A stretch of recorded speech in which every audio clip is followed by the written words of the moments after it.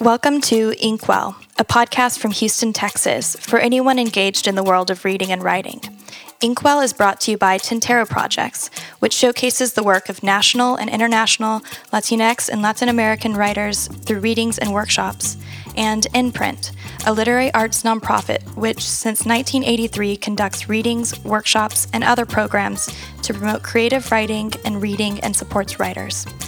Inkwell hosts Jasmine and Lupe Mendez, writers, educators, activists, and founders of Tintero Projects, will interview emerging and established writers from across the United States with energy, wit, and fresh perspective on what it means to ink well in this day and age.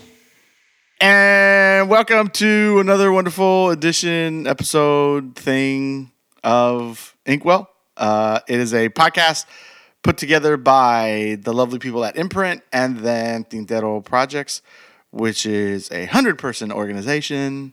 AKA Lupe and Jasmine. And I am one of your co-hosts, Lupe Mendez, the other co-host, Jasmine Mendez. And that's it. That's all of Tintero Projects. I guess if we're an army, though. We do the thing. We do have someone who does our photocopying. She's 1.5.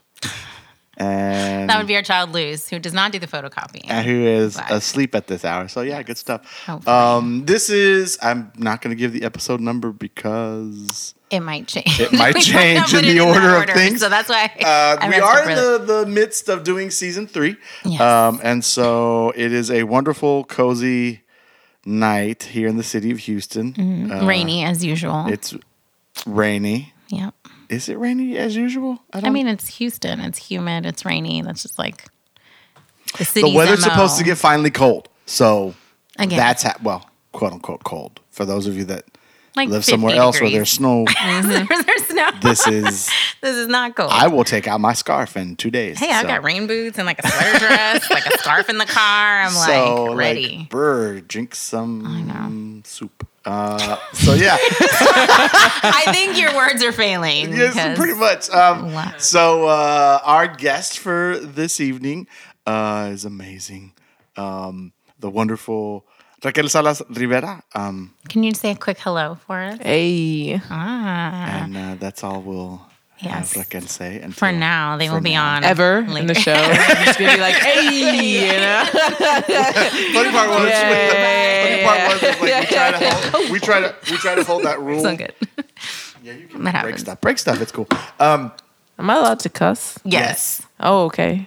We try to hold that rule together. It didn't work, I think, for Jonathan Mendoza's. No, it didn't work podcast. for Daniel Pena. He just interjected had the entire time. a lot of things to say. So, but but good. That said, how was your week, Lupe? You're trying to get me to talk about my job. I'm trying to segue. The week so far, it is a Thursday evening. The week's been pretty good. There's lots of stuff brewing. I'm trying to figure out all the pieces because I'm about to go on tour. Woo. Fall winter tour. Ow. Josh, this is where you go. With the sound effects. Because, you have sound effects? Yeah. Oh my God. Apparently. So when you get this will get out of control, Josh. This is dangerous. Doing that, putting that together. My first stop will be El Paso. Actually, no, that's third stop. But whatever. First out of town trip will be El Paso. And then we'll go from there. Exciting. I said El Paso. You know where I've been going lately? To the store. On trips with Luz. And one of those wow, I can't talk. I can't talk either. One of those trips was to the dentist, which is where I was going because I have feelings about this week. Oh, yeah. So how did the dentist go? It was fine. I mean, she cried and then I cried because she was like wailing and they were in her teeth. They cleaned her teeth. Like it was fine, right? I mean, she was wailing. What? Well, because she, who wants to be at the dentist? Nobody likes a dentist. That's true. Right? So, and the dentist was like a nice gentleman. He was an older white gentleman who was nice. And I'm doing this thing, right, where like we are speaking Spanish to Luz because we want her to be bilingual. And but I live in Texas and I look like I do. So there's all the questions.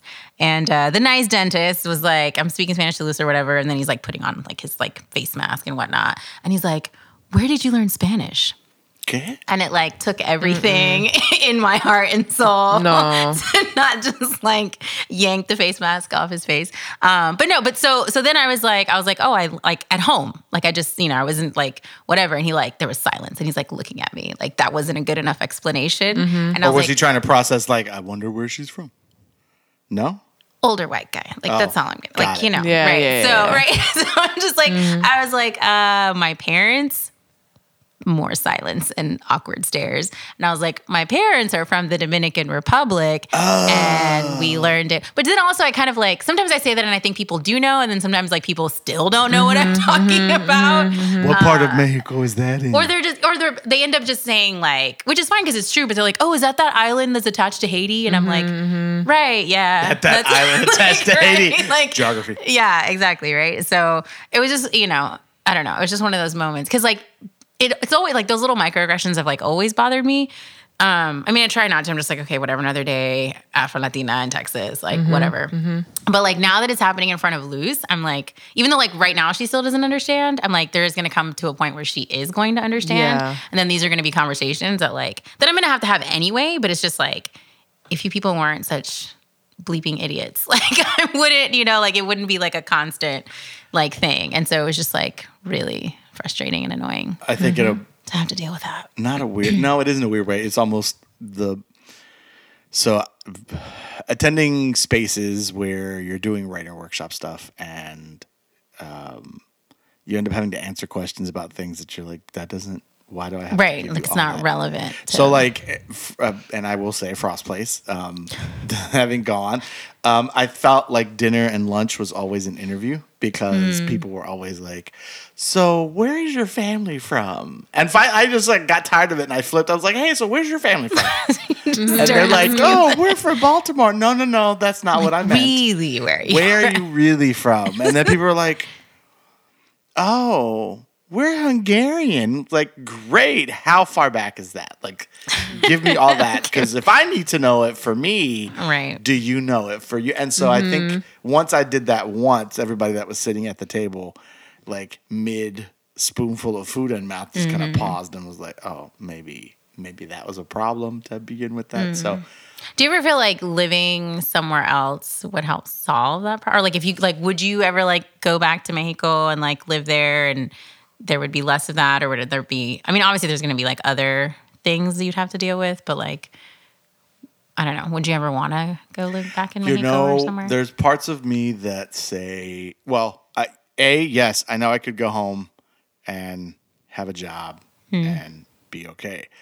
The trippy part about that is it would be both very a colorist / classist thing, especially in terms of like the degree I hold, what I would be doing job wise, and the level of like darkness in where I'm doing things in field. So if I were to be a professor at a university, the level at which colleagues that I know, so friends of mine that are doing the work,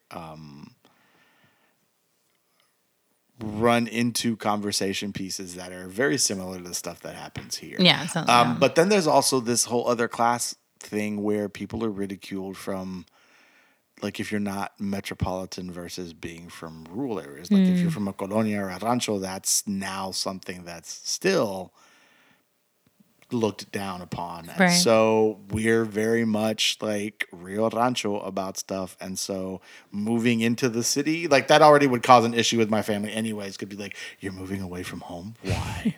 And so it'd be a whole nother kind of conversation that would be. See, and I have I have the opposite problem in the sense that like if I were, because my parents are in the DR now, they moved back for a while. And like, it's like this weird thing when I go and I visit them because basically, like if I'm just walking around, like at least I think I can pass as like Dominicana from the island, even though I'm sure there's like a way that I walk that people are like, esa vino de allá, like she's like American or whatever.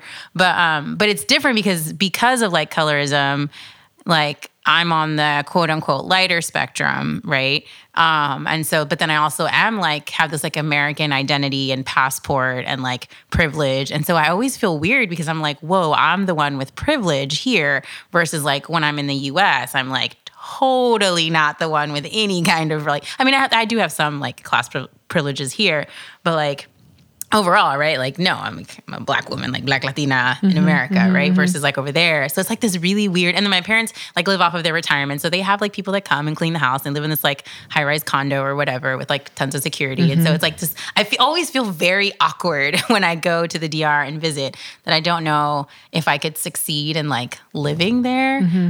They also have their own issues with like, you know, sexism like is rampant, and ageism and all of those things, right? And like corrupt government and whatnot. But sometimes there are moments where it is nice and I'm like walking around and literally everyone is like the same shade of skin as I am or darker. And I'm like, this is nice. I don't have to like explain my identity to anyone, you know, or my existence. So there are brief moments of where I can even now it, here though, I feel and then like you would be like, they would like elevate, they'd be like, oh, mira ese mexicano, que refinado, and da da da da da, and like I've gone with Jasmine other, to right? the Dominican Republic once. Yeah, for and the honeymoon. one time we went, I was repeatedly told, "Ay, esos mexicanos que duro trabajan acá, blah blah blah." Yeah, and hard workers. I didn't even know there were Mexicans in the DR. Right, I was we were like, my goodness, what? I know. I'm kind of like, eh? Yeah, I was like, yeah, like all the mexicana. so we go hace como que they're the ones building the 10 years ago. No, sí, una década. So fuimos Yeah. para Luna de Miel. Fuimos allá un rato.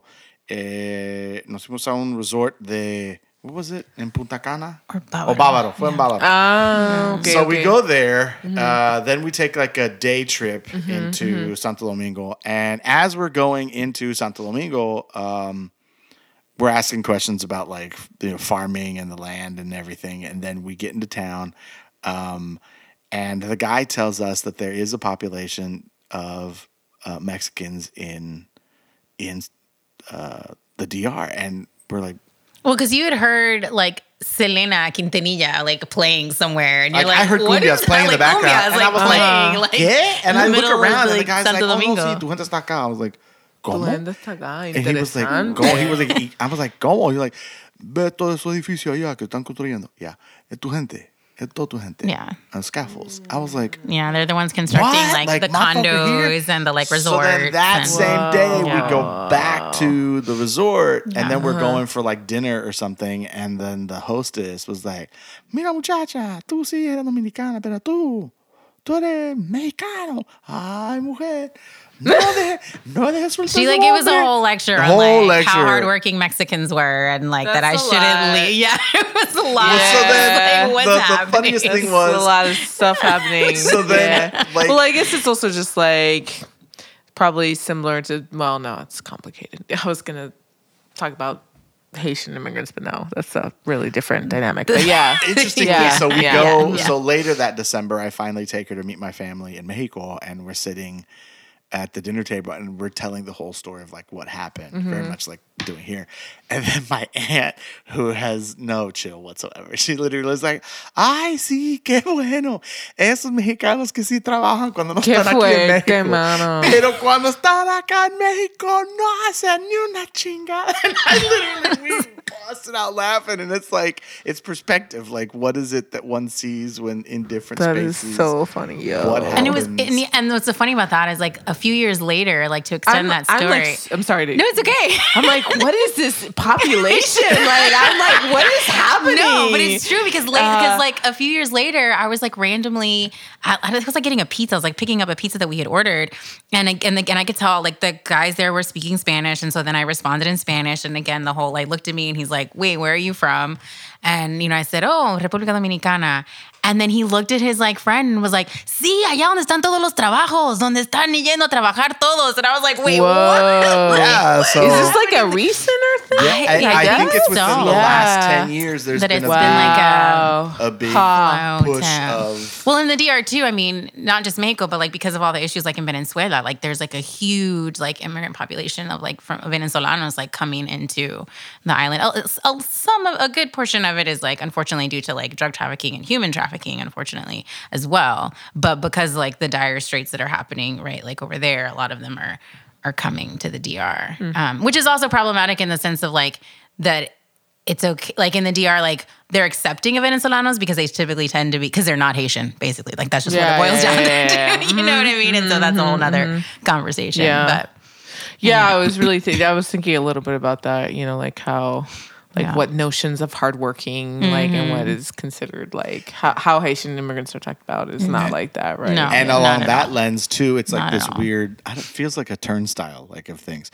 Because there's now a population of Haitians living in Mexico. Like, doing well, like, opening businesses, like, selling food. And, like, the Mexican population along the border and Mexico City and in Guadalajara are like, yes, please, more. Like, do more of this and, like, welcome. Like, come have space.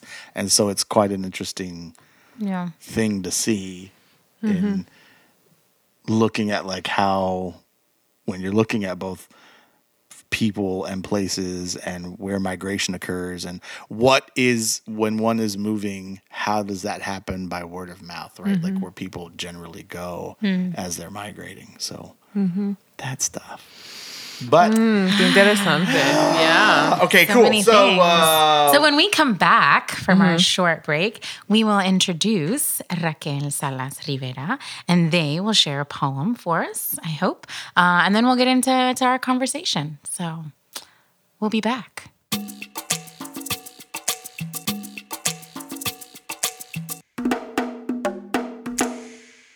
and we're back, and I'm so gonna make sure I don't butcher this because You're going to do great. I'm gonna do You're gonna great. do great. These are awesome. So this is we are with Raquel Salas Rivera. She's here in town for several readings, and also gave a workshop earlier in the week. So they have a busy schedule, and we're really thankful that they came in. So we'll begin first with a bio, and then they'll read, and then we'll have a conversation, and then we'll all sit back and have drinks. Rum. No. Rum? That too. Poeta, traductora, crítica literaria puertorriqueña. En el 2010 ganó el premio y segundo premio en la categoría de poesía en el 16º certamen literario de la Universidad Politécnica de Puerto Rico, al igual que el primer premio en el certamen de poesía del Festival Cultural Queer del recinto universitario de Mayagüez. I'm going to ruin that. Mayagüez.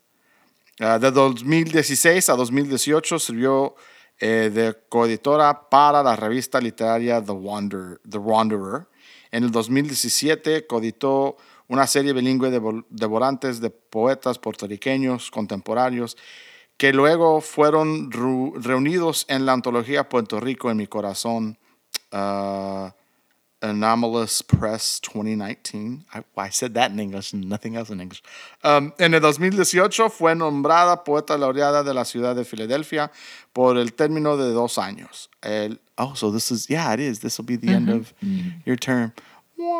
No, actually, that might be a good thing. Or we can talk about it. We can do it. El año siguiente se convirtió en la recipiente inaugural de la beca de laureada de la Academia de Poesía Americanos. También recibió becas del Instituto Sundance, el Centro Kimmel para las Artes Performáticas, el Centro de Poesía de Arizona, el McDowell Colony y Canto Mundo. What up, fam? Woo, ladies and gentlemen. Mundo. Canto Mundo. With us, Raquel Salas Rivera. So if you would be so kind to read us a piece. Los militares versus the military. Lo que pasa es que cuando estás cerca puedes ver que son muchos. Cuando embisten, arrasan con vientos de 200 millas por hora y tumban tu verja desde las raíces. Aunque se sientan como unidad, puedes ver en sus caras los múltiples puntos de impacto, las formas de fragmentar un cuerpo con el dolor, la disforia experiencial, la ruptura entre el cuerpo y la psiquis de tu historia. Lo que pasa es que cuando pasas mucho tiempo odiando lo mismo, comienzas a vislumbrar las grietas, como las partes se juntan coordinadamente. Comienzas a ver cuántos familiares tienen que se parecen a ti y te duele más hondo que el fondo de una maleta vacía. Lo que dicen no es cierto. Es más fácil conocer y convivir con el enemigo que odiarlo. Aún más fácil es convivir y amar al enemigo, odiándolo. Noten que nunca digo ser el enemigo, porque por más que confunda cotorras, por más que en batallas de campo y monte seamos como hermanos, todavía quiero morir con mis cenizas esparcidas por humatas, como mi abuelo. En estas oraciones la palabra como no es comparativa. Es más bien el interrogatorio por el cual pasamos antes de decidir que casi no importa el sin razón de estar colonizados sin serlo. No sé si me sigues, pero sigo por un camino cuesta abajo hacia el mar. Al abrir el portón, se inundan las salas. Cada seguro sirve como represa. Siempre lloramos con la lluvia y ha llovido. Si abres la ventana, entran los gases. La piel reacciona al aire como a un ejército invasor. Los militares versus the military. What happens is, when you're close, you can see they are many. When they charge, leveling all with 200-mile-per-hour winds, and they knock down your fence from the roots up, even if they feel like a unit on their faces, you can see multiple impact points. The ways of fragmenting the body with pain, experiential dysphoria, the rupture between the body and the psyche of your history. What happens is, when you spend too much time hating the same thing, you start seeing fissures, how the parts coordinate and come together. You start seeing how many family members they have that look like you, and it hurts deeper than the bottom of an empty suitcase. What they say isn't true. It's easier to know and live with the enemy than hate him. It's even easier to live with and love the enemy, hating him. Notice that I never say be the enemy, because no matter how many parrots I confuse, no matter how much like brothers we are in battle, I still want to die with my ashes scattered over humatas, like mi abuelo. In these sentences, the word like isn't comparative. It's more of an interrogation we go through before deciding the illogic of being now colonized. Not being in relation to colonialism almost isn't worth it. I don't know if you follow me, but I keep going downhill towards the sea. When opening the gate, the living rooms flood. Each lock is a dam. We always cry with the rain, and boy has it rained. If you open the window, the gases enter. The skin reacts to the air as if it were an invading army. I feel like I could listen to your voice for hours. That's very sweet. It's a very, like, it's strong, but it's also, like, it's just so captivating, as well as, like, obviously the poem itself. I have so many questions. I sat and I read this book in, like, 40 minutes, and not because it was that good, but then also the way that it's written. I think it's intended to, like, you just sit down and you read it, right? It's, like, straight through. And the book we're talking about is While They Sleep Under the bed is another country. So While They Sleep Under the Bed is another country. And it's all about the aftermath of Hurricane Maria, which feels like happened, all of yesterday, and not as long ago as it is, but not even long ago. So I was, like, really interested in just kind of knowing, like, did the poems, I feel like it's a book-length poem, but I could be wrong, because there's not necessarily, like, any breaks or titles. Did it, like, just all come to you, and then it was like, here this is, right? Obviously with revisions, I'm sure, but, like, it feels so immediate and so urgent and so right now, and so just, like, it happened so soon, but yet, like, now you already have this book out, it happened so recently. So just, I don't know, I would just love to, like, hear your process in, like, creating this beautiful book. So, The Tertiary was a book that I wrote in response to the Promesa Law. And, when the hurricane hit, I only have one family member in the U.S. that I know of, who lives in Chicago, my cousin Miguel. And the rest of my family and many of my friends live in Puerto Rico. And, of course, when the hurricane hit, at the time, I was living with my ex-partner. And it was really intense because I lost contact with almost everyone and really didn't know when I was going to have contact with them again. And a friend of mine was supposed to fly to visit us for about 2 weeks, the Friday after the hurricane hit on Wednesday, so that Friday. And it was one of 2 flights that didn't get canceled. And so my friend arrived with like all of her 2 weeks worth of luggage and was suddenly permanently living with us, right? And then, at the time, my response to most things kind of in these traumatic situations is to start organizing. And my ex and I organized a fundraiser where we raised about $15,000 and helped bring about 5 queer and trans Boricuas from the island to Philadelphia, and got the Mazzoni Center to help, offer free medical services and help them kind of adapt and whatnot. And then at the same time, I was organizing this fundraiser, Puerto Rico Mi Corazón. So it meant that I had to contact poets. In Puerto Rico and ask them if I was allowed to copy paste poems basically whenever they would have signal and translate them. Yeah. And so this was its own kind of very intense sort of stories I was getting, from people when they had internet. They would kind of talk to me. Right. Usually meant they would have to go to Burger King and connect their phone, and it was the only place where they could get a signal or whatnot. So I was just organizing. I was doing this stuff sort of, and at the same time, it just felt like my world was completely ruptured at this point. But this book is really a continuation in a way of the tertiary, because much like the hurricane is a continuation of, hundreds of years of colonialism, but also a continuation of the promesa. It's an extension of the promesa law, right? And it's a book that I initially began writing there was a request for a chapbook from Hostile Books, and they were, very sweet and understanding, in that they were like, look, we know you're going through a lot, but we just thought you might be interested in whatever, putting together a chapbook. And I was like, I'll give you a chapbook, I was like, I'll tell you about my trauma. You want to hear about it, Yeah. So I got a little intense, and I started writing this book, basically, that I didn't know was going to be this book. Right.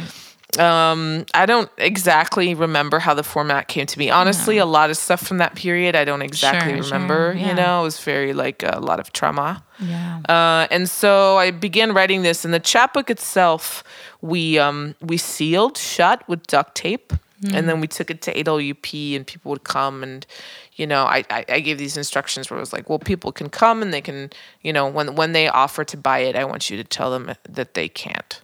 And so that was the dynamic. It was a sealed object, and they weren't allowed to have access to it, right?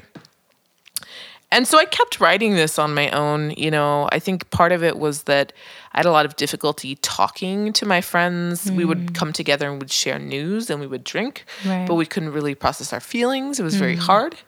I was also just receiving a lot of information that I had nowhere to process, because I was sort of just dealing. Yeah, and that's what this book feels like, for sure. Like sort of these footnotes, right, where it's like, it feels like it was like a text message here, a social media post there, or like someone just says something to you in passing, and you're like trying to process, what but it's sort of nonstop, even though there's like all this white space, right? You're reading through it just like line by line, page by page, and it's sort of overwhelming in this like very like necessary way, I think. Yeah. And sort of accumulative, and sort of like there's no sense of closure, and so, as a text, you could say it's a book-length poem, you can say it's a serial poem, however you want to frame it, at the end of the day, I really wanted I realized I was writing a book about the limits of language, and loss and grief, and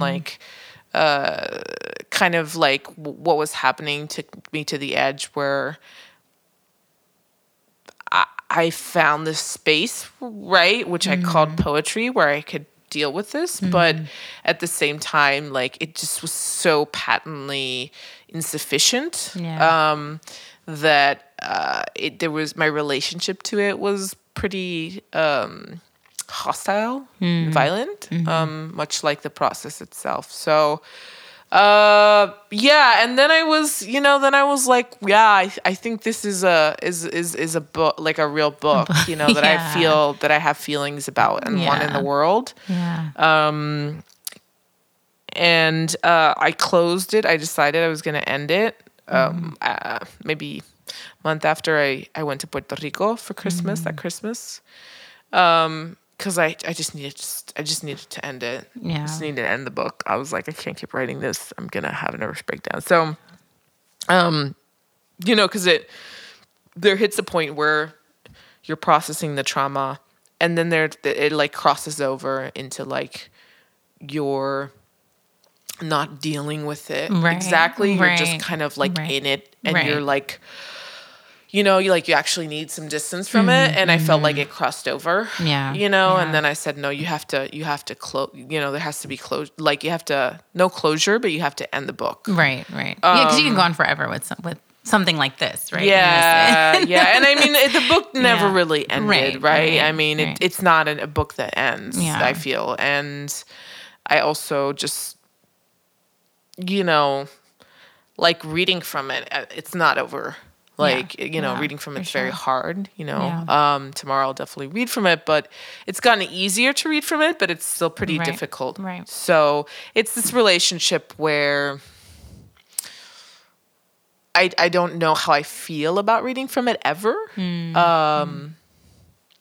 But do you think is that because in part because of the experience itself of Hurricane Maria and like what you saw and sort of were exposed to, or is it in part also because it's not all like your stories, or like is there I guess I don't know if that makes sense. Right? It does make sense. I don't particularly feel very strongly about it not being my stories because I don't feel that it was a process that was individuated in this way.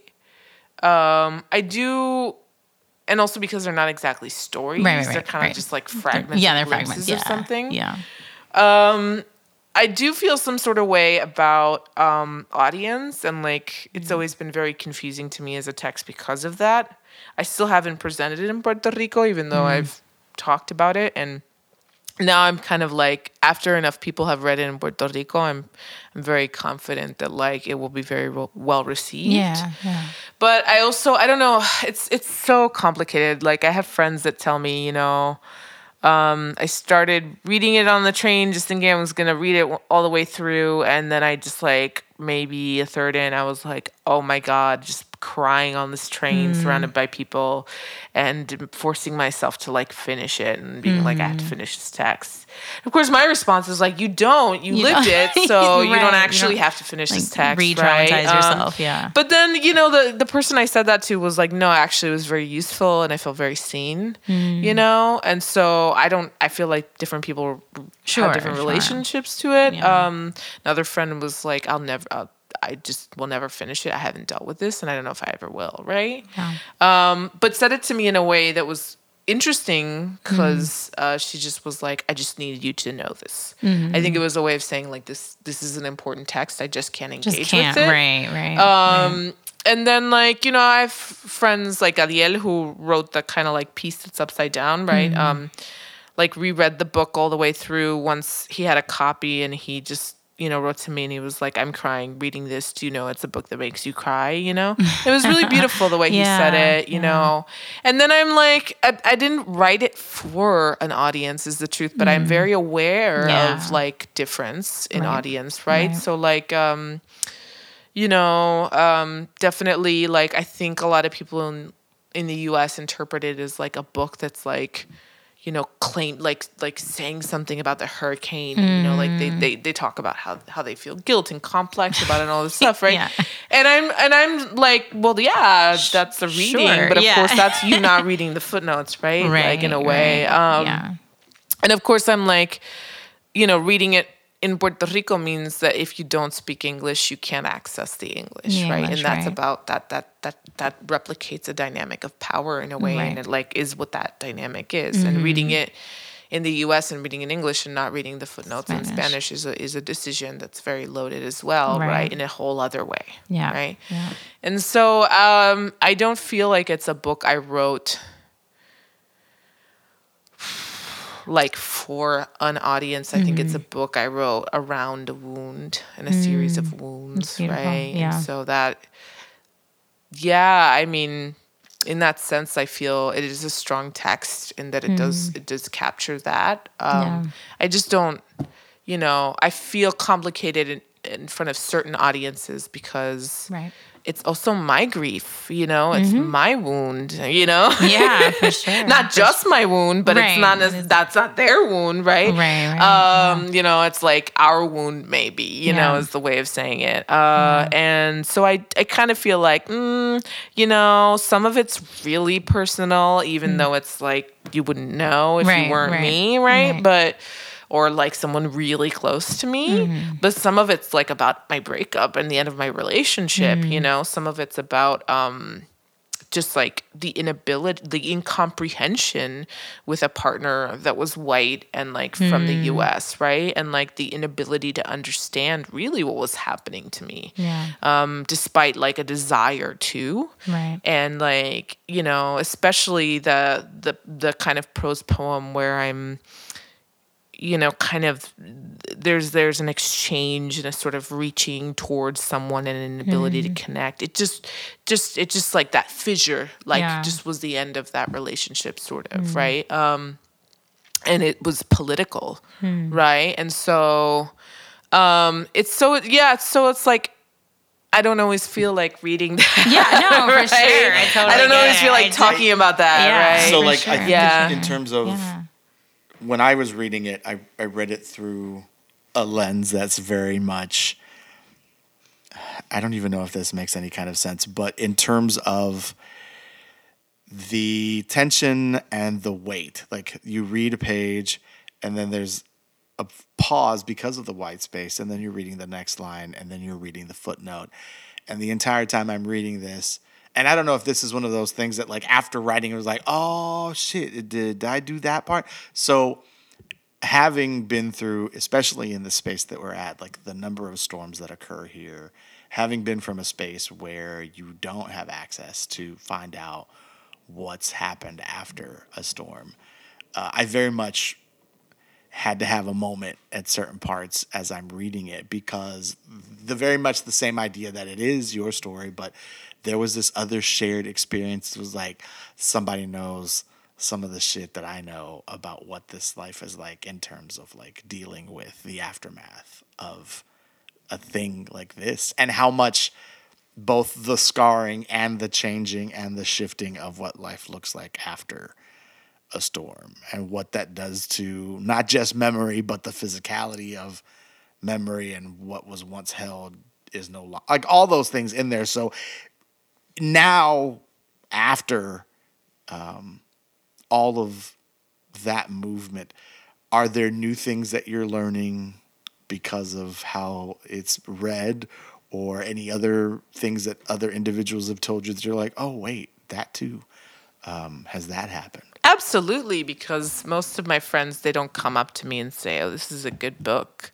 They come up to me and they actually just start talking to me about their experience with the hurricane. Yeah. Because I feel it's a text that, like, because of how it's built, is like it's about a living series of experiences that are fragmented by trauma. And so people are like, well, this is my book as well, right? Yeah, so they come up to me and they're like, let me tell you about this thing.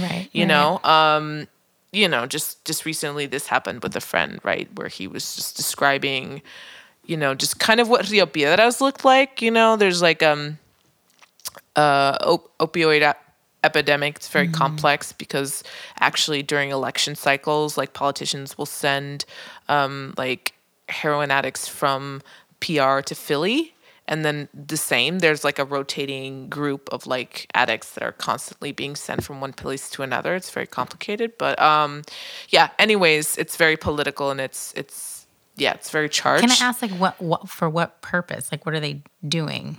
There's like a kind of like, it's a layered thing, but okay. it's like, they're just like moving them around. And, like, they're moving them around. It's about like, money. It's about politics, you know, and it's interesting.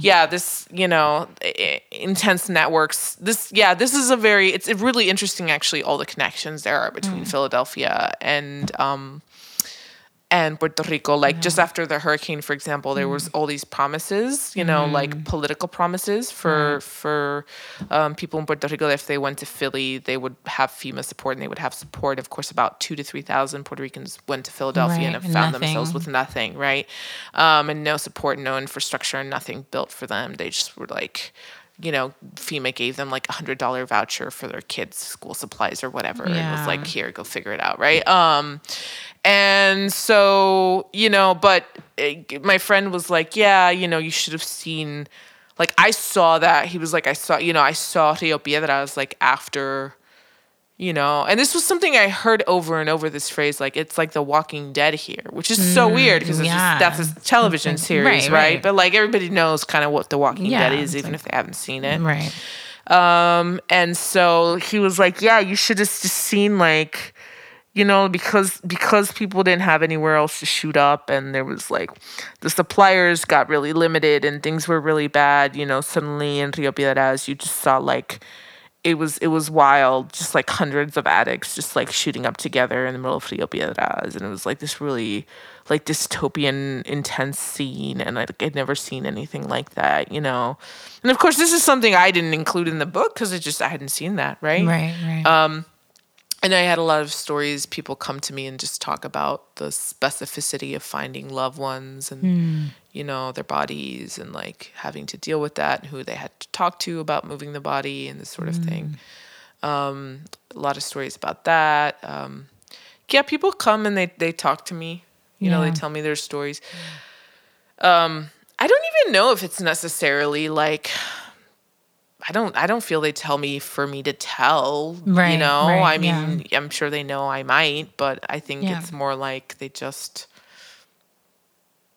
start talking about no, it's this a cathartic book. thing. It's like, to feel like, even though, like I said, it wasn't like an individual experience, sometimes people still don't feel, like they can share, or that they know who to share with, or they're just used to sharing like within their, sort of network, to then come up to someone that they maybe don't know, right? And to start, because I mean, it's happened with me with my book on chronic illness. Like I'll, read a couple pieces, and then like women afterwards will just tell me all the illnesses that they have and that they're dealing with and all these things. And they just sort of like tell me, a perfect stranger, like, sort of all of their traumatic experiences. And I think it's, again, just hearing that story being shared, or parts of it, right, that you can connect to, then suddenly allows them to just like open up. Yes. And you know what I also think it is? I also think we just, like I say it in the book at some point, like we're just busy. Everybody was busy surviving. Right. Mm-hmm. And so, and every time I would talk to someone, they'd be like, things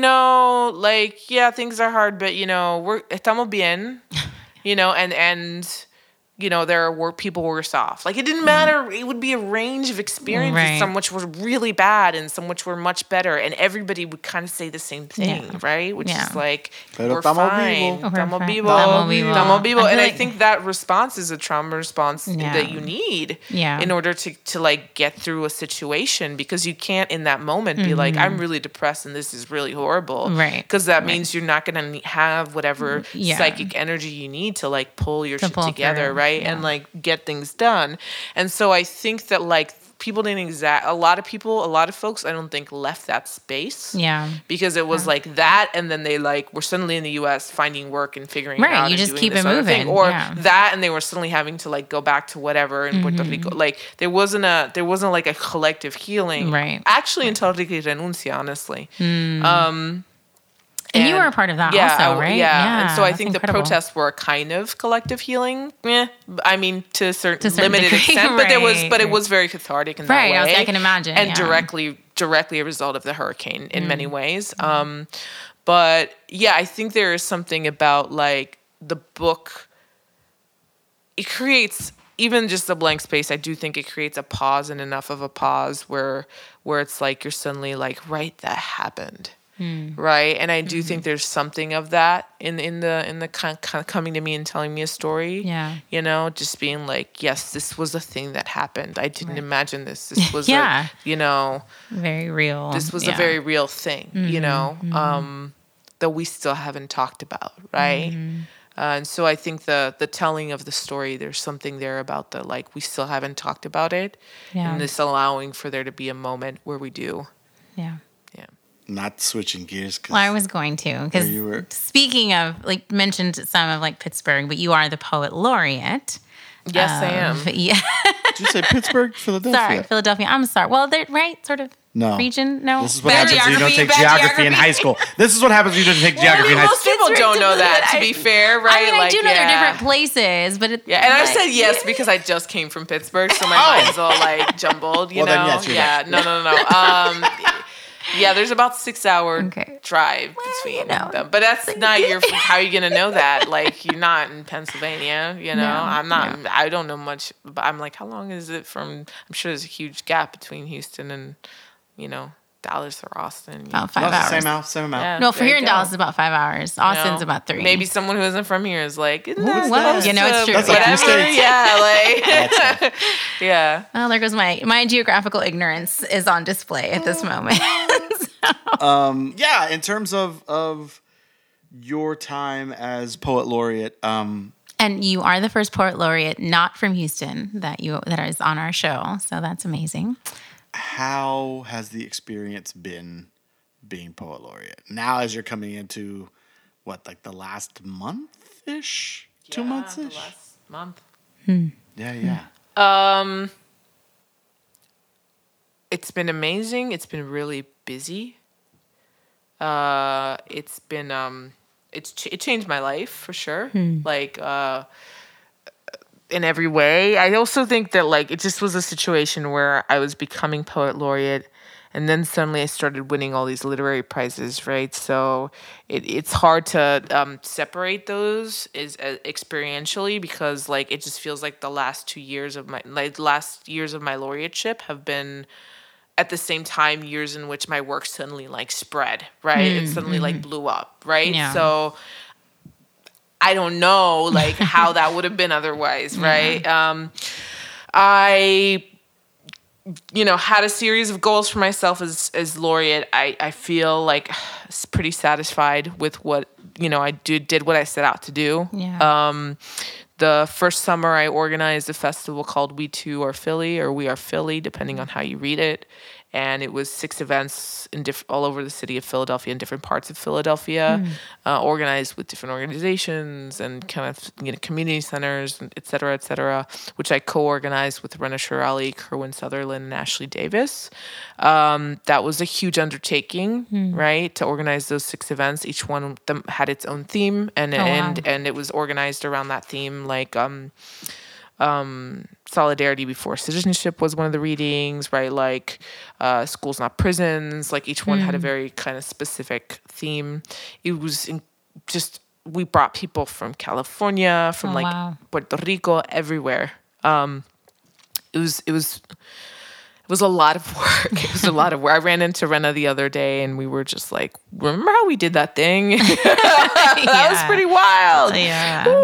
That was my first summer as poet laureate, right? And then in January of the next year, I had a 6-month reading series, because I realized that there were open mics and slams run by people of color, but there were actually 0 reading series run by people of color in Philadelphia. And so I felt it was important, to kind of do that, so that was Lo Nuestro series. And then I took a minute, about a month, and I began organizing alongside Portia Aliyawala, the Poet Laureate of Boston, a 2-city event, right, called Home on Our Back, in which we kind of explored migration and, kind of try to break down the notion that there was beef between Philly and Boston, by being not necessarily for people of color, right, who constantly have to migrate, right, and so kind of pushing against notions of regionalism and how sustainable those are for migrant populations. And so I asked 3 poets from Philadelphia and 3 poets from Boston to like, Portia picked the Boston poets, I picked the Philly poets to like reflect on this, right?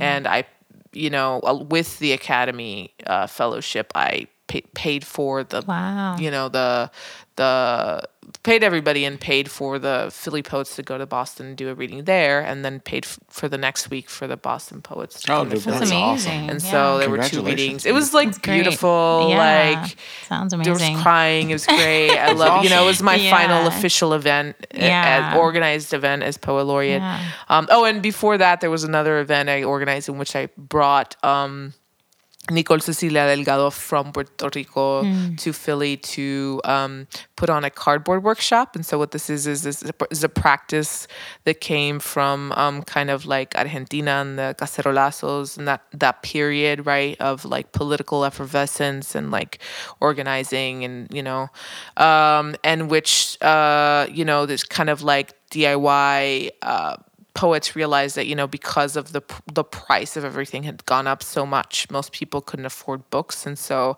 they began making these kind of like pirated books out of cardboard with very little materials. And so Nicole and I reached out to different Puerto Rican poets and asked them kind of permission to do this. But basically what we did was we took mostly contemporary Puerto Rican poets, and we sat with a group of like young people mostly and taught them we brought the materials and taught them how to make their own books. And so we left 1 copy of each book in the library and 1 for them to take home. Oh, nice. So these were some of the projects and some of the things I put on. There was a few more in there. Yeah. So much and going on. yeah. It's all beautiful work though. I mean, like the community work, the outreach. Yeah, I know. Trust us. Those of you that can't see, that's like I just put her hand. That's the other answer to your question. Is like I am super grateful and like it was beautiful that I did this, and I learned so much. I feel like I know far more about poetry in like all different kinds of scenes and things in poetry in Philadelphia than I did when I started. And I'm really tired. Yeah. So I just kind of. We feel you. I'm ready for the next laureate to come in and and do their thing. Take on this whatever this is. I'm done. Yeah. Were there any special requirements or things that were part of the structure in terms of like your 2-year things for the laureateship? The requirements actually are that I put on or organize 2 readings or events. Yeah. Check. Check times 200. That was done way under 6 months. Yeah. And that I mentor the Youth Poet Laureate. There are 3 Youth Poet Laureates under my term. Okay. It was a little complicated because of the timing, but basically Husna Hashim was ending her term as I was coming in, and I worked with her for a bit. Wes Matthews was under my term, and now Mia Concepcion is the current Youth Poet Laureate. Yeah, because the youth ones serve for a year only. And then exactly.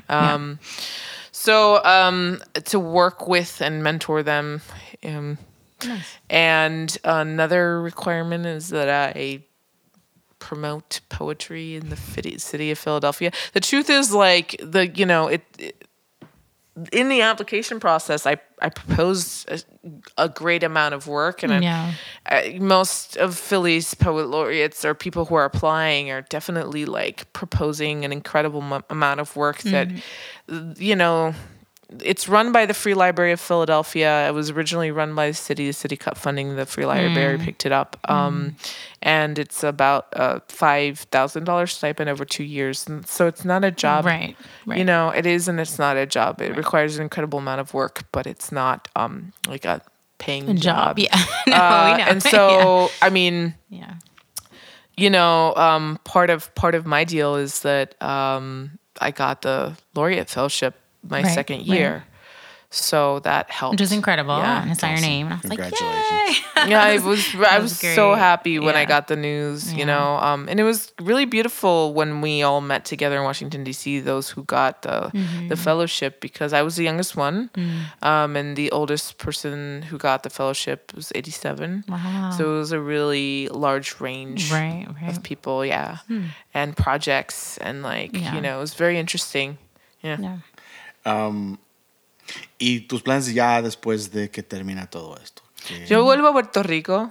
Oh, sí. Después de 7 años y medio, el 7 de diciembre, vuelo directo del Festival de Guadalajara a Puerto Rico. Sí. Sí, porque me gané un premio en Puerto Rico que todavía no sé, por razones complicadas, si es oficial o no. Oh, yeah. Pero me mandan a Guadalajara por eso, al festival. Entonces voy a leer y voy a participar allá.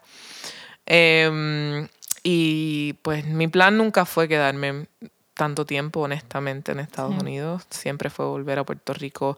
Claramente, pues la ley promesa, todo ha cambiado la situación, el panorama. Entonces, mi vuelta a Puerto Rico tardó. Y Pues tu mamá está allá también, toda tu familia, ¿verdad? toda mi familia Tu está allá. Sí, sí. En realidad, yo escribo en español, escribo sobre Puerto Rico. Estoy un poquito Sí. cansada de la nostalgia y como escribir estos libros súper lindos sobre Puerto Rico, Sí, pero ya sabes, ya estoy escribiendo sobre un lugar donde no vivo y es Sí, un sí. poquito complicado para mí. Entonces, sí, voy a volver. Y estoy tan feliz. No voy ni a fingir, ¿sabes? No voy ni a fingir. Iba a estar como que diablo, en No. verdad, me siento súper mal. No, No. ¿sabes? Ya tiempo. Estoy Ya es súper hora. feliz que estoy volviendo Sí, a Puerto sí. Rico. Sí. Y sé que no es fácil y todo, pero sí. Entonces, si es posible, si nos puedes leer ¿Un poema más? un poema más. Dale. Nota para una amiga que desea suicidarse después del huracán. Nadie nos enseña a aceptar la muerte, porque la muerte, esa muerte de la tita, queda vacía en nosotros, el gran hueco del carajo que nos quiere devorar. Nadie nos dice cómo podemos integrarnos al nuevo mundo imposible del mañana. ¿Cómo se supone que evitemos caer en el círculo perfecto de una ojera permanente que llamamos darle cara al día? Mana, ¿cómo no entenderlo? Esa es la pregunta que evito con el fervor organizativo de un equipo de rescate que nunca llega. Pero te voy a decir esto. Después del deseo, no siempre viene la muerte. A veces te encuentro por la calle y brillas como astro o como lámpara solar, pero igual vales más que todos los generadores, por si no te lo han dicho 1000 veces. Y otras veces sin tilde y otras veces me llegan tus palabras como una recaudación de fondos que explota y temporaliza la verdad como un aguacate espachurrado en la acera, verde gris de tanto amar. Nos toca primero encontrar contestaciones mejores que estas mierdas automáticas. No lo digo por añadir responsabilidades, sino para que sepas que, hermana, el intento de matarnos viene desde adentro, como último refugio de un colonialismo cobarde. Vente para acá, que te doy comida y albergue mientras la tenga, que te añoño y te duplico los abrazos. No podré sanar lo insondable, pero ¿qué mundo sería este sin ti? ¿Qué mundo este que te acosa? Sin rescate, hablemos del futuro. Ni realistas ni visionarios, hablemos del futuro. Porque lo encontramos en la alfombra carcomida, en el té de campanilla, en el buenos días hay café, de un abrazo confuso y sincero. Tenemos cama y memoria, tuya para siempre, Raquel. Note for a friend who wants to commit suicide after the hurricane. No one teaches us to accept death because death, that canned death, stays empty inside the great hole of fuck it that wants to devour us. No one explains how we can become part of the impossible new world that is tomorrow, or how we are supposed to avoid falling into the perfect and permanent under-eye circle we call facing the day. Mana, how not to understand? That is the question I avoid with the organizational fervor of a rescue team that never arrives, but I'll tell you this. Desire isn't always followed by death. Sometimes I run into you in the street and you shine like an orb or a solar lamp, but you are still worth more than all the generators, in case you haven't been told 1,000 times. Other times, without tilde, other times, your words reach me like a fundraiser that explodes and temporalizes truth, like an espachurrao, squashed, flattened, spread, aguacate on the sidewalk, green-gray from so much loving. We first have to find better answers than these automatic things. I don't say this to add responsibilities, but rather so that you know, sister, that the attempted murder comes from within, like the last refuge of a cowardly colonialism. Come here, and I'll give you food and shelter while I have it. Getañoño will cuddle, spoil, and rock, and sing you, and will duplicate the hugs. I can't heal the fathomless, but what kind of world would this be without you? What kind of world is this that harasses you? Without rescue, let's speak of the future. Not as realists, not as visionaries. Let's speak of the future because we'll find it in a moth-eaten rug, in the tea of the drunken tree. In the buenos dias, there's coffee of a confused and sincere embrace. We have a bed, and we remember. Yours forever, Raquel. Ladies and gentlemen, you've been listening to Raquel Salas Rivera. This is Inkwell. And next up, Lightning round. Oh, shit. Josh, all the Pew, sound pew, effects. pew. No, that's the wrong sound effect. You just ruined it. I don't know. We'll be back in a sec. And we're back. With the lightning round. Okay, so here are the rules for lightning round. We will give you 10 questions. People fast forward through all of the interviews just to get to these 10 questions. These are life and death questions. These are Make it or break it. Make it or break your it for poetry your career. career.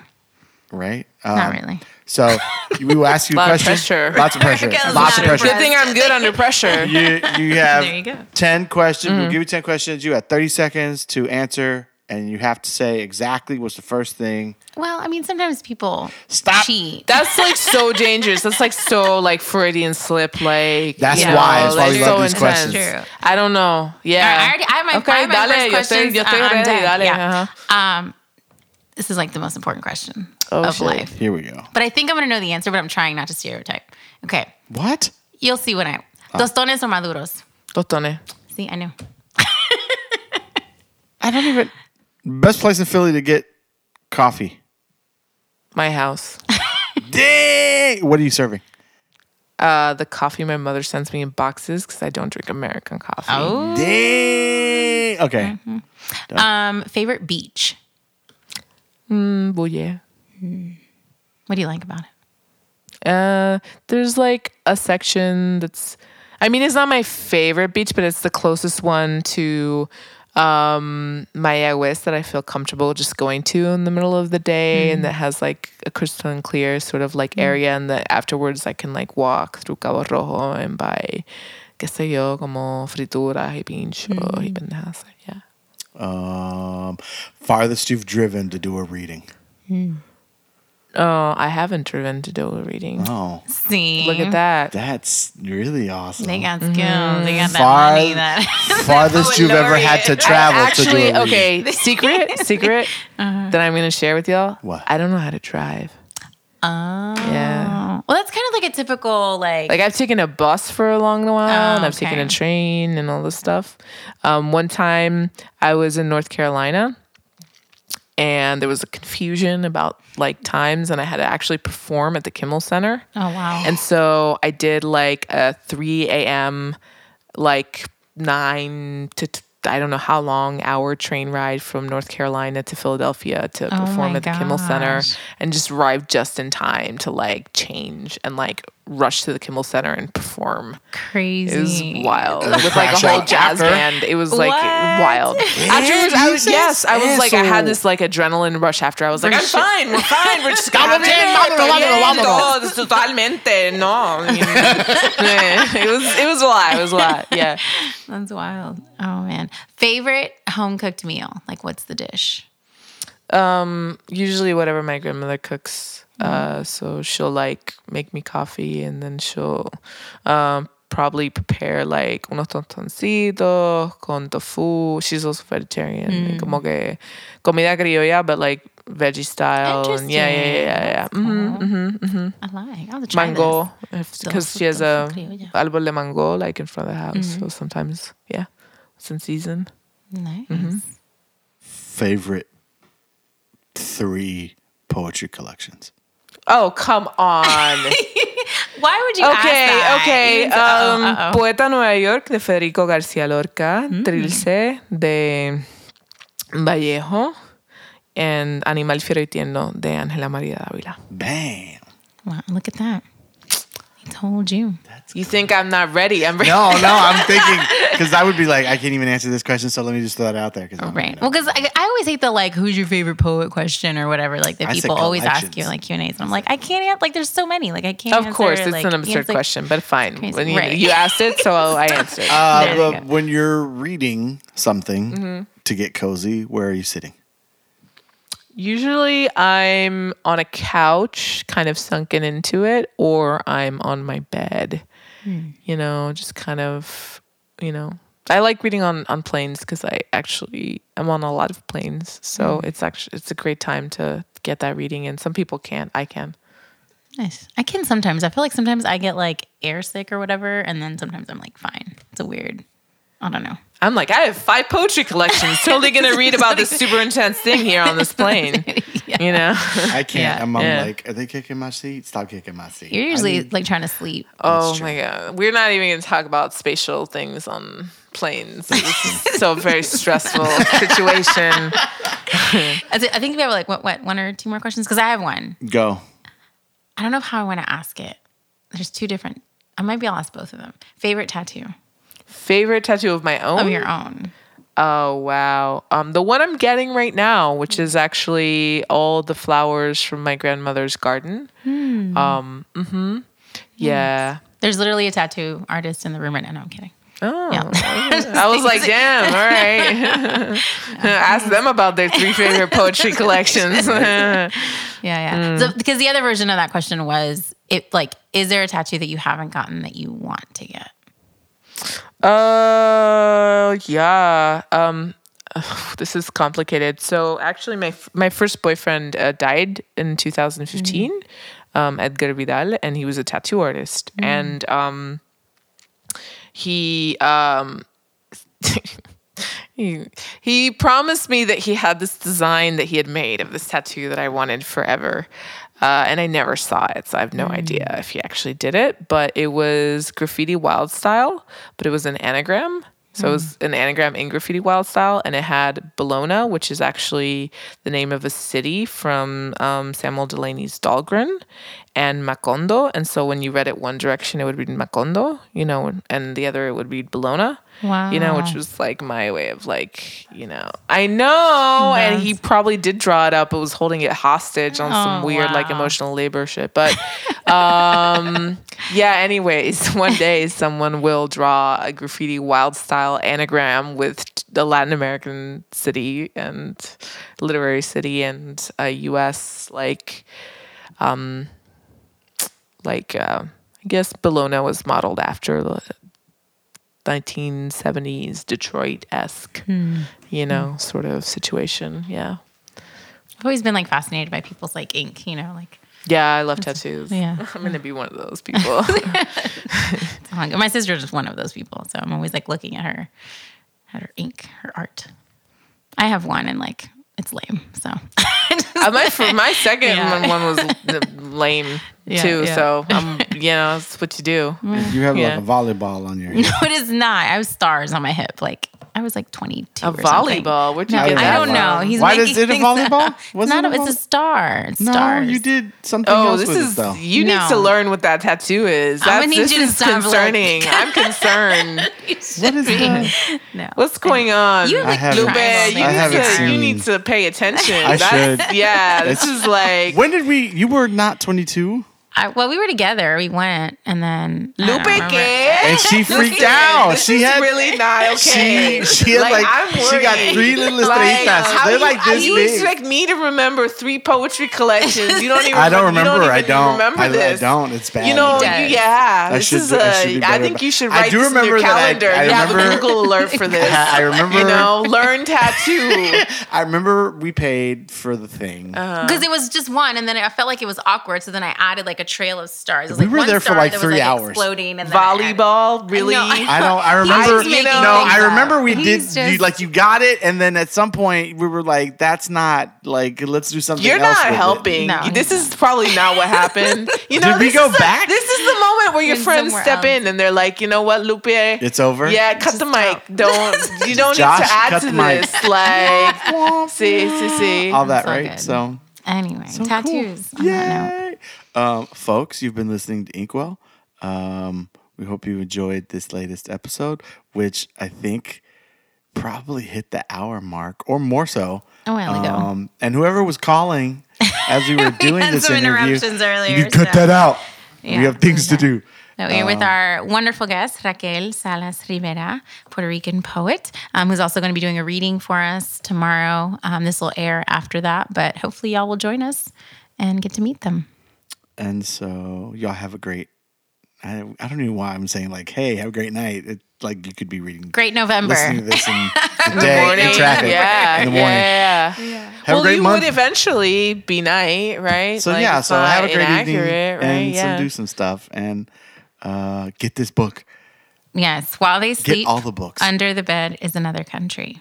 And so we'll see you next Catch episode. you on the flip side. Thank you for listening to Inkwell, a collaboration between Tintero Projects and Inprint in Houston, Texas, a city with a wellspring of literary activity.